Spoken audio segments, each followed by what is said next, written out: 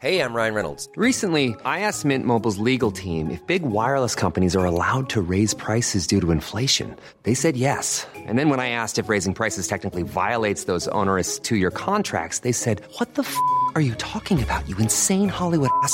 So to recap, we're cutting the price of Mint Unlimited from $30 a month to just $15 a month. Give it a try at mintmobile.com/switch. $45 up front for 3 months plus taxes and fees. Promo rate for new customers for limited time. Unlimited more than 40 gigabytes per month. Slows full terms at mintmobile.com.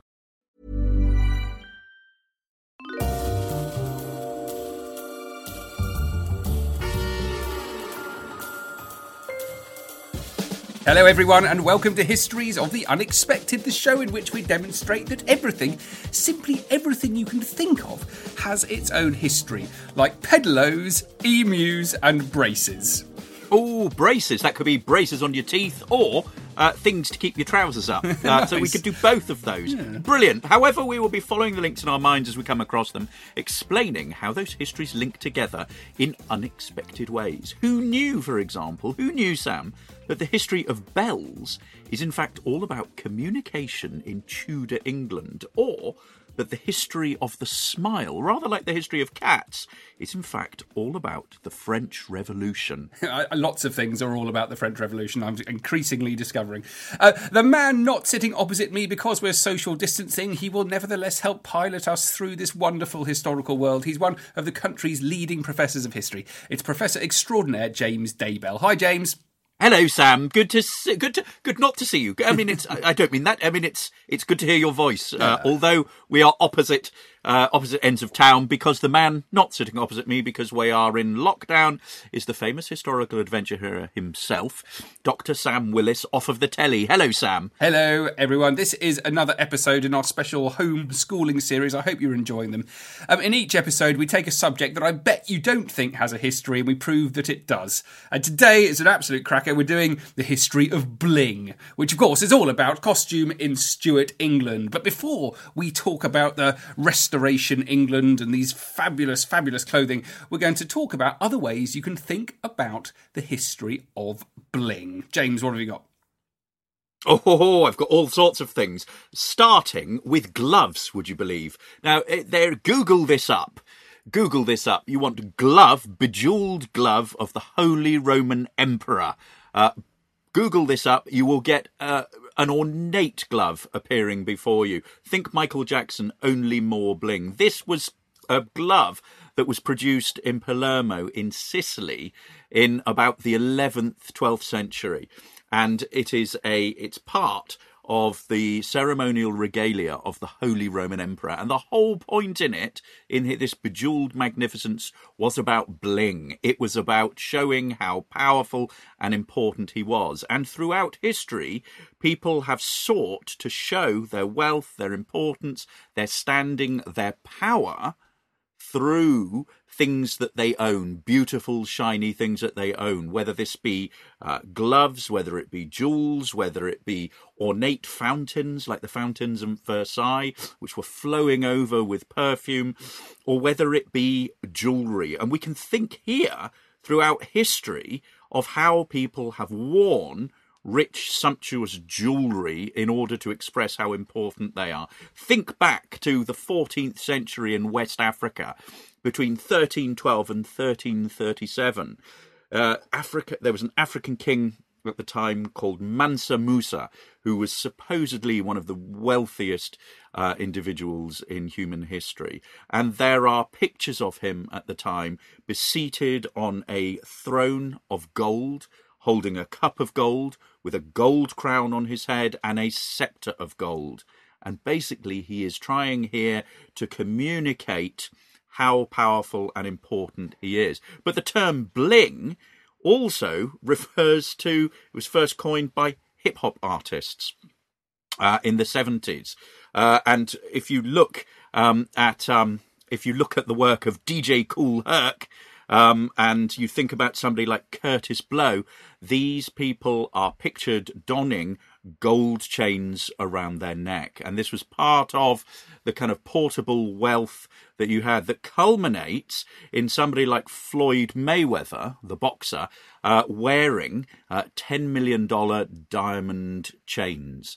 So jewellery symbolises status. And throughout the sort of mid to late 1980s, hip-hop and rap artists show their wealth and status by having these big bling gold chains. People like Eric B. and Rakim, Run DMC, LL Cool J. Again, Google LL Cool J early front covers to his albums, and you will see him there sporting gold.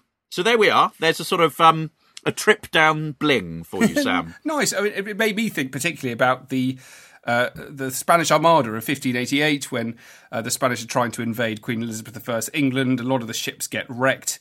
20 of them are wrecked off the north and west coast of Ireland. This means there are shipwrecks around the coast of Ireland. So if you go to various museums in Ireland, I'm lucky enough to have been to these, you could see some of the treasures that have survived from the shipwrecks that have been discovered. And they're absolutely unbelievable. There's one, it's in the collection of the National Museum's Northern Ireland, and it is a gold chain that was 4 metres long. And I've been lucky enough to hold this in my hands. It's unbelievably heavy, and you'd think, actually, as soon as you put it around your neck, that it's really not a very sensible thing to be wearing when you're at sea, and definitely not in a storm. This interest in bling and items that can be discovered in shipwrecks also made me think about the Atocha, the Nuestra Señora de Atocha, which was a Spanish treasure ship which sank in 1622 and then was discovered in the 70s by a guy who was a chicken farmer. And it's actually recognised in the Guinness Book of World Records now for being the most valuable shipwreck ever recovered, because it was carrying 40 tonnes of gold and silver and 32 kilograms of emeralds, all coming from Central America and South America back to Spain. So the sailors were on the Spanish Armada in 1588. This is the kind of stuff that they would have been wearing. It was gold, silver and emeralds, which had all been imported from South America. It also made me think, James, actually, of things that are or were valuable at the time, which we may not think of as now. And I remember many years ago going to the British Museum and looking around an exhibition where they had an exhibition on cowrie shells, which were, in some cultures many, many years ago, were used as currency. Absolutely fascinating. So Americans, Asia, in Africa, also in Australia, but particularly in China. In fact, the link between a cowrie shell, a little tiny sort of mollusk shell, little white thing, very beautiful, very intricate. The key thing, of course, is that they're impossible to forge. You can't just make one. Which is why they were used, because they were so valuable, very difficult to forge, to replicate. In fact, the many characters in modern Chinese now relating to money or trade contain the character for the cowrie shell. It's a very distinctive shape. A little rectangle with 2 lines and 2 little feet coming out. And if you turned it upside down, it would look a little bit like a cowrie shell hanging on a necklace. And there are examples of these in the British Museum dating back to 1500 BC, the Shang dynasty in China, but also 18th century Africa. So across millennia, people are using cowrie shells for currency and for trade. So it's not all, James, it's not all about shiny jewelries and diamonds and gold. There are other ways of having bling. But today, what we're going to do is we want to talk about bling in relation to the mid-17th century, particularly the Restoration. This is the period after the British monarchy has been restored. So there's been a civil war, Cromwell's been in charge. All this period known as the interregnum after the execution of Charles I. By 1660, Charles II has come back from exile and has assumed the throne again. And it's an absolutely fascinating period for many, many reasons, but I think primarily for the clothes that people started to wear. I want to talk or read a bit here from the diary of Samuel Pepys. He's a very important man generally, but one of the most important sources for 17th century history, because he kept a diary. And he didn't just keep a diary, he kept a diary for a decade, and he wrote down millions and millions and millions of words describing what he was doing on an everyday basis. And here's a little extract. One of the, by no means is this a unique extract, one of the many in which he talks about what he's wearing. Lord's Day. This morning I put on my best black cloth suit trimmed with scarlet ribbon, very neat, with my cloak lined with velvet and a new beaver, which altogether is very noble, with my black silk knit cannons I bought a month ago. I to church alone, my wife not going, and there I find my Lady Batten in a velvet gown, which vexed me that she should be in it before my wife, or that I am able to put her into one. But what cannot be, cannot be. However, when I came home, I told my wife of it, and to see my weakness, I could on the sudden have found my heart to have offered her one. But second thoughts put it by, and indeed it would undo me to think of doing as Sir W. Batten and his lady do, who hath a good estate besides his office. It's a wonderful little extract, this, because it opens up a window into all sorts of things. First of all, he's describing his clothes, his black cloth suit, the scarlet ribbon. He's very careful about that, the velvet cloak. So he's in a very luxurious thing. Then he sees a lady wearing a velvet dress, and he's a bit cross that she's in it, not his wife. But then he admits that he absolutely couldn't afford to buy one for his wife, or he probably could, but wouldn't buy one for his wife. And it seems to be he's spending all of his money on his own clothes. It's also worth thinking that Samuel Pepys does talk about what he wears a lot. And one of the reasons for that, perhaps, is that he is the son, or was the son, of a tailor. James, let's explain what's going on here. Take us back in time a bit. OK, Sam, I'll tell you all about clothing.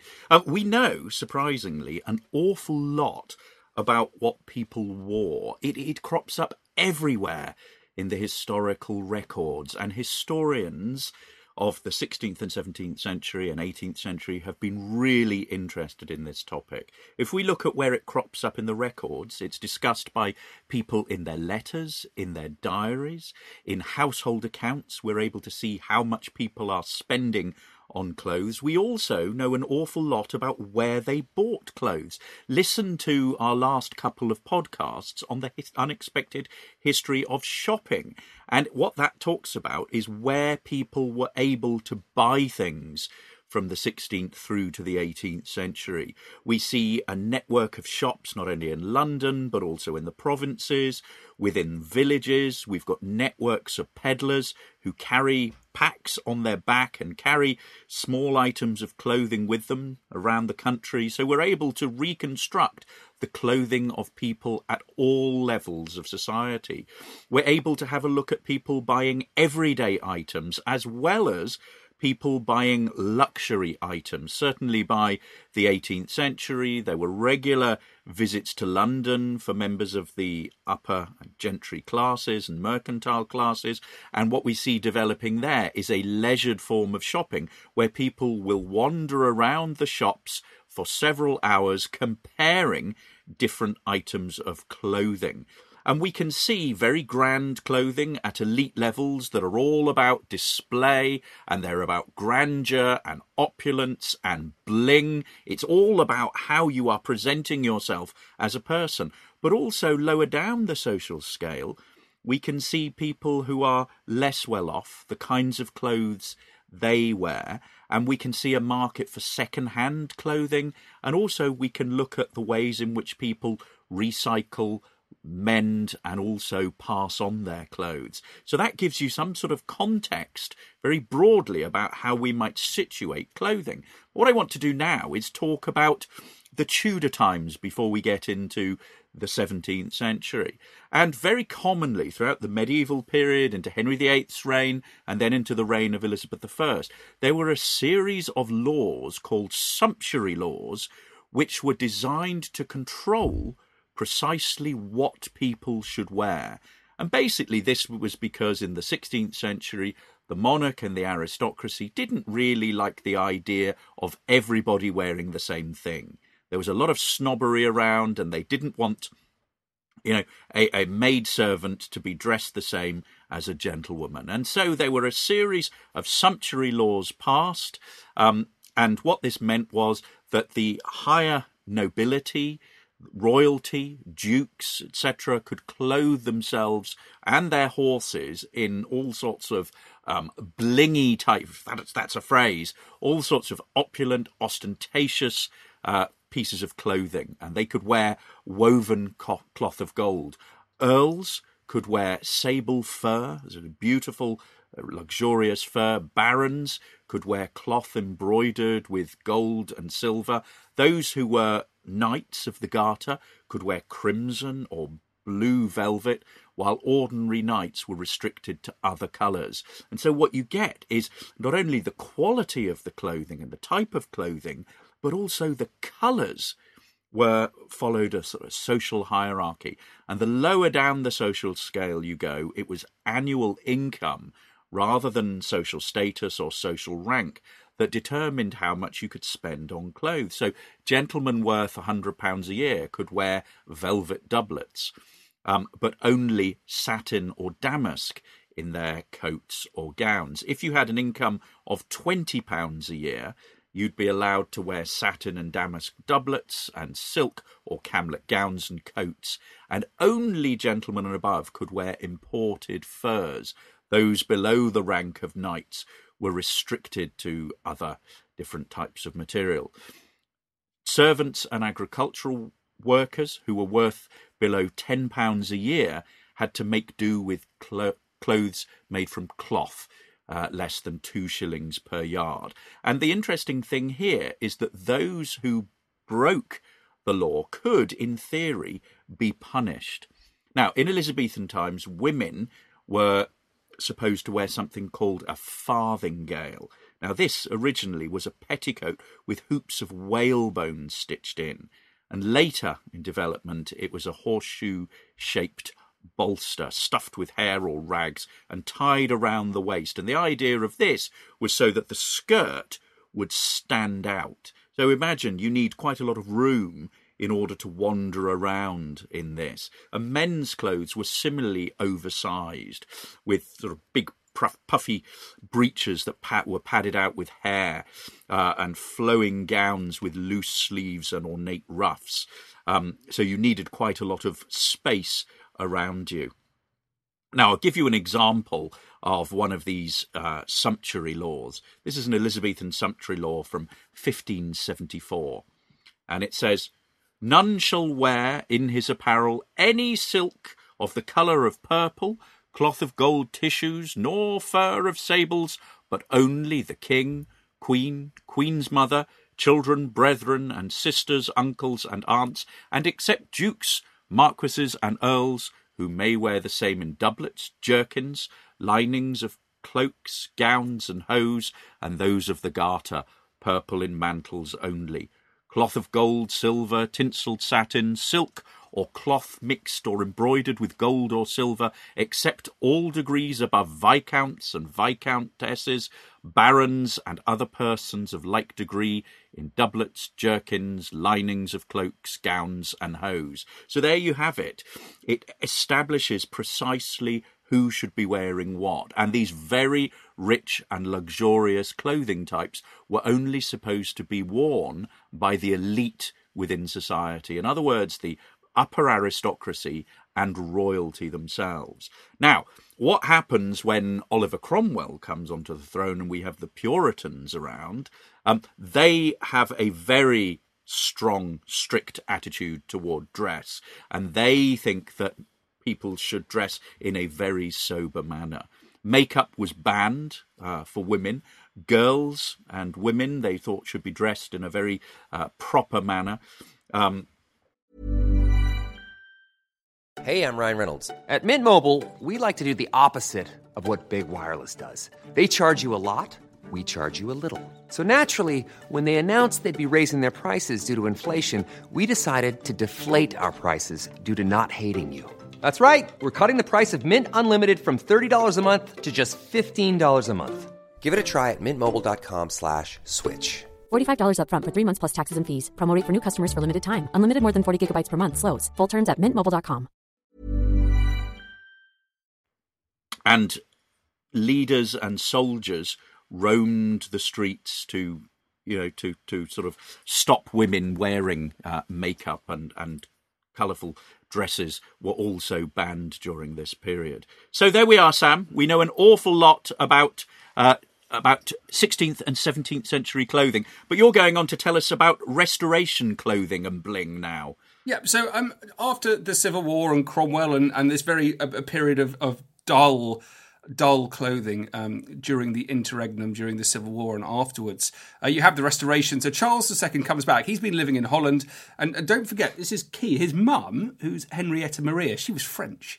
And he's inherited a lot of love of all things French, particularly French style from her. So he comes back with Dutch influence, with French influence in clothing, French artistic influences, and starts setting new trends in how people should wear clothes, how people should appear, and it's dramatic. It's a real fundamental change. It's a kind of a release of suppressed feelings of freedom, which has all been suppressed during the Puritan period. So this is marked by expressive clothing, lots of everything in excess, basically, whether it's curls, ribbons, bows, puffs, flounces, feathers, all sorts of extreme fashions. Lace is very important. Lace takes the position of the ruff. If you imagine the ruff of the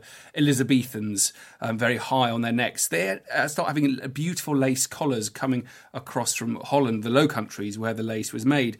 And then ribbons. I talked a little bit about the history of ribbons when we did our podcast on ribbons and homeschooling Georgian and Victorian orphans. Ribbons are hugely important during this period. They're actually laying the foundation for the Industrial Revolution, for parts of it, because the demand for silk ribbon, silk that's come all the way overland from Asia, is hugely high. They are not just the material of the silk, but also incredible colours. And they're absolutely... There are ribbons everywhere, ribbons tying wigs. They are hanging in loops around people's waists. They're tied to shirt sleeves. They're twists around the knees, on hats, and people's hair and necks, arms, legs, shoes, tops of their boots. There are ribbons absolutely everywhere. A very, very distinctive type of dress. In terms of their cravats around the neck, those would be long, stiff bows, or they'd be knotted very tightly, allowing the lace to float gracefully. So there's a lot of movement in the materials that they're using, and a lot of just very beautiful, shiny material in terms of the silk, or exquisitely, minutely made material in terms of the lace. For women, I think it's... Already in the Elizabethan period, there was a wide range of fabrics, dyes and textiles available. And this just increases by the 1660s, when initially a lot of the goods had come from just Italy and the Low Countries, but now you're getting a much, much broader influx of material, which is, I say, characterised by the silk in the ribbons.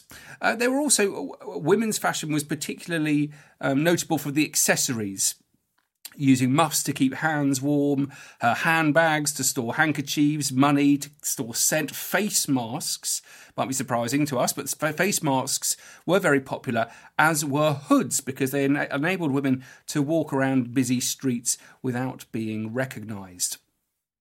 Charles II's clothing himself is a fascinating thing to study, because what he's doing is he's choosing his clothing to make a statement about the king that he wants to be, about the royal image that he wants to everyone to absorb. And we know a lot about this because annual orders were placed by the people who worked for him for his clothes, the yeomen of the robes for the king's clothes.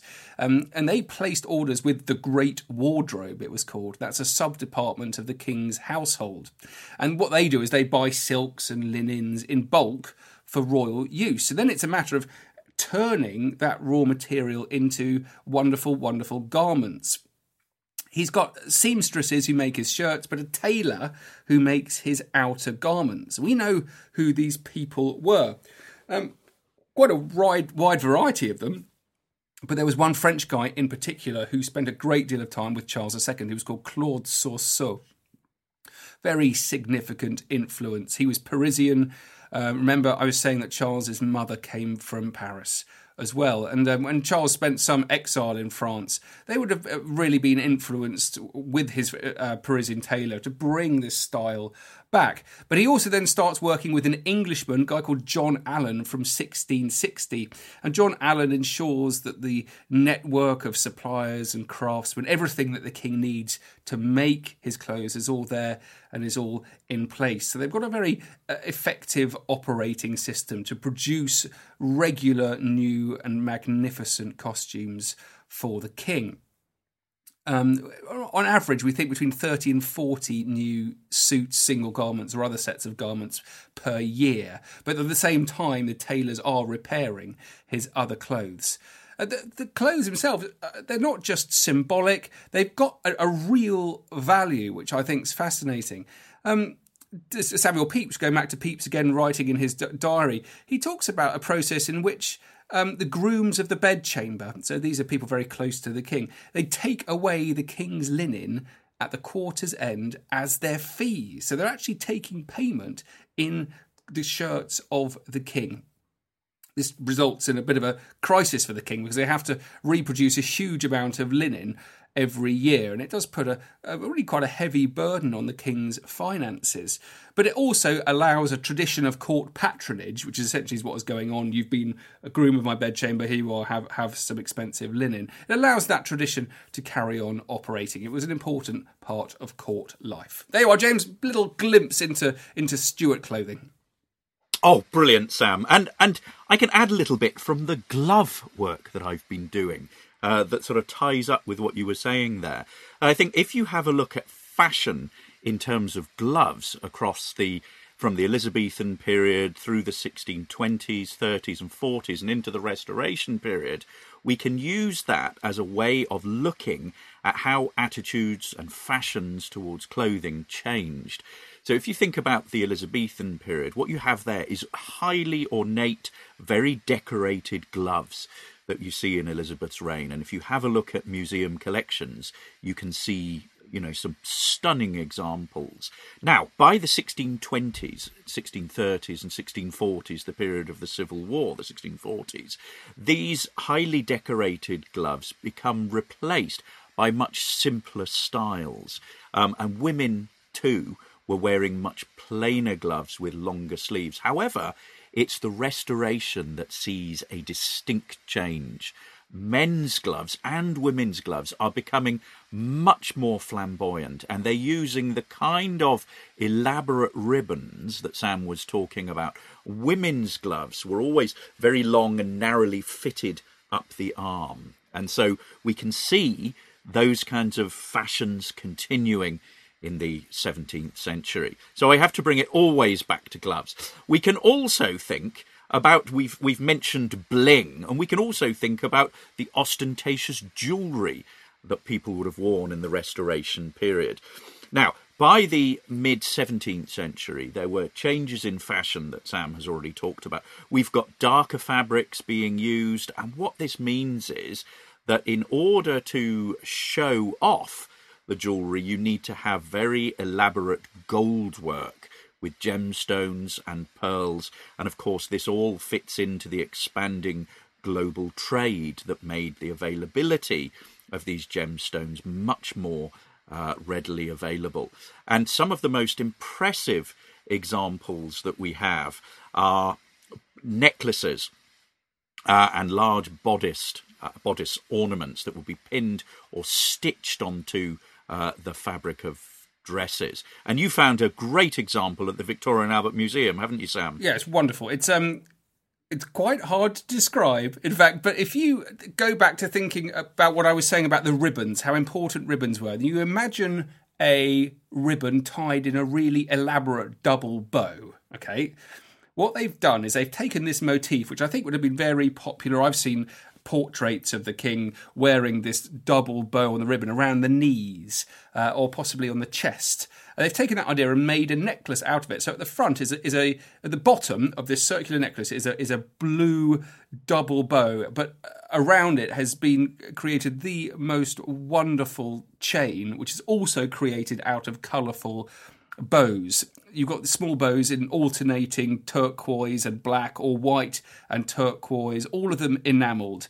And at the front is a large diamond set double bow with flowers, sapphire and a pearl drop. So it was made in Europe around about 1660 and absolutely gorgeous. Lovely, lovely, lovely, lovely. It's an absolutely stunning example of jewellery there. Now, to end, I just want us to have a little sort of think about washing clothes. We think about nowadays how easy that is. We've all got, well, most of us have washing machines and easily available washing powder and that kind of thing. And we've got tumble dryers to deal with it. But this was not the case in the 16th and 17th century. But it wasn't the case that people never washed themselves and that people were a bit smelly. Clothes washing was regarded as a pretty fundamental part of housework, and there were various ways in which people did it. There are tales of children in lower down the social scale who would have had just one set of clothes, and when clothes were being washed they had to sort of stay in bed. But wealthy people who owned more clothes and linen might have a wash day maybe once a month or maybe slightly more often. It's the job of the housewife or of servants in larger households. There are also, in accounts of gentry, people sending their washing out to washerwomen who would wash things. Would you believe they would wash gloves, Sam, which is where I've come across them. Now, one of the simplest things that you would do is you would go to the nearest source of water, which is usually a pond or a river or a stream, and you would use the water and use it to beat clean the garments that you were washing. And you'd use something called a beetle or a battledore. Or if you were doing it by a stream or river, it might be beaten against rocks. So, I mean, this isn't great because all you're doing is you're putting it in, you're using water and then you're hanging it out to dry in the sunshine. So actually, it's quite difficult to keep things really clean. The sunshine might help with bleaching, but it's quite difficult to keep them clean. And you think about, the clothes that you wear and they become dirty with things that you eat or mud or sweat or blood or whatever, and you need in some way to use a sort of cleansing agent. There weren't sort of cheap washing powder on the market in the way that there is now, and so people would use what was available. And one of the cheapest available bleaching agents was urine, which contained ammonia, and when it becomes stale, the ammonia becomes really concentrated and you can use it to wash your clothes. And in fact, you'll probably know this, Sam, but ships would bring huge barrels of horse urine to ports like Hull, and people would use the urine for washing. And there'd be a sort of communal barrel that people would have had. And there are other recipes for how to clean things from the period. And I've been doing a little bit of work on what are known as receipt books or recipe books from the period. And here's one of the examples that I came. Soap is very good as a cleansing agent, but is expensive and heavily taxed. And it's also in demand for other items, for cooking and candle making and all those kinds of things. But nonetheless, I have here a recipe for how to make soap using a soap ball. And it comes from a manual printed in 1578 called The Third and Last Part of the Secrets of Reverend Master Alexis of Piedmont. Check this out. It's the most wonderful volume. It's got all sorts of things in it about writing in invisible ink and secret codes and all sorts of stuff. But here we have the recipe for to make a soap that taketh out all spots.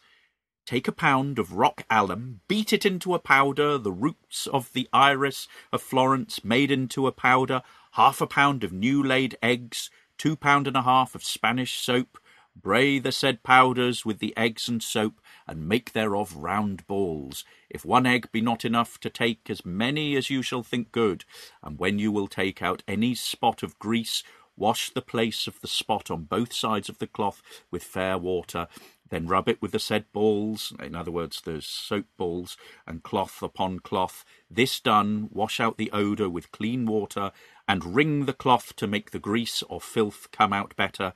then wash it still with clean water and it will be clean. So this isn't like the kind of detergent that we would put in a wash that you'd wash everything with. This is more like spot treatments. So rather like something you'd use a sort of a stain devil for today. So there we are, Sam. A rampage around the history of 16th and 17th century clothing via BLING. Very good, very good. Let's do a little quiz to see if you're all paying attention. Number 1, what were sumptuary laws? Ooh, that's a good one. Number 2, how did social standing affect the kinds of clothes you could wear during the Tudor period? Question 3, what was Oliver Cromwell's attitude to clothing? Question 4, what were the chief characteristics of Restoration costume? 5, what were women's fashions like in the second half of the 17th century? Ooh, that's a good one. Quite tricky. And last but not least, number 6, how did people wash their clothes during the 17th century? Ah, very good. And do we have a task for them? Is it to go out and find a 17th century shipwreck? No, it's not. Full of treasure. Not, but that's a good idea and full of clothes. No, but it's sort of related to that. Now, this is something slightly different. What we would like you to do is to create a scrapbook or PowerPoint presentation of changing fashions and styles of clothing from the beginning of the Tudor period, so the 1480s, through to around 1750. Now, useful resources, you can either collect pictures of clothing in magazines or some of the textbooks that you had or museum guides. Better than that is probably to do a web search, to have a look at history websites. Several good places to go here are go to museums like the Victoria and Albert Museum, and also go to portrait galleries. So go to the National Portrait Gallery and have a look at the Tudor and Stuart portraits, because what you will have there is depictions of people in different kinds of clothing, and you will also be able to date them. So having done that, what we would like you to do in your scrapbook or PowerPoint presentation is we would like you to put them in chronological order and add your own labels and titles. So you might want to say, this is what a Tudor family looked like. This is what the children looked like. This is what the mother looked like. This is what the father looked like. And also then have a think about the different social levels. How easy is it to get at ordinary people? Is it just the elite who are being pictured here? Is it elite clothes? Or can you actually get at ordinary people's clothes? Now, if you're looking for ordinary people's clothes, go to the Museum of London website, because what you'll find is you'll have there archaeological finds of ordinary people's clothing. So there we are. I think that's a wonderful sort of really broad project for you to collect images of clothing from the Tudor and Stuart period and put them into a collection of your own devising. Well, that's it for now, guys. I hope you've enjoyed the episode. Do please follow me on social media at Dr. Sam Willis. And you can follow me at James Daybell. You can follow the podcast at Unexpected Pod. We are also on Instagram and Facebook, and we have a website, historiesoftheunexpected.com, where you can find out everything that we have been doing over the past few years, including books on the Tudors, Romans, Vikings, and World War II for you to buy. Well, hey, that's it for now, guys. Cheerio! Take care, guys. Bye!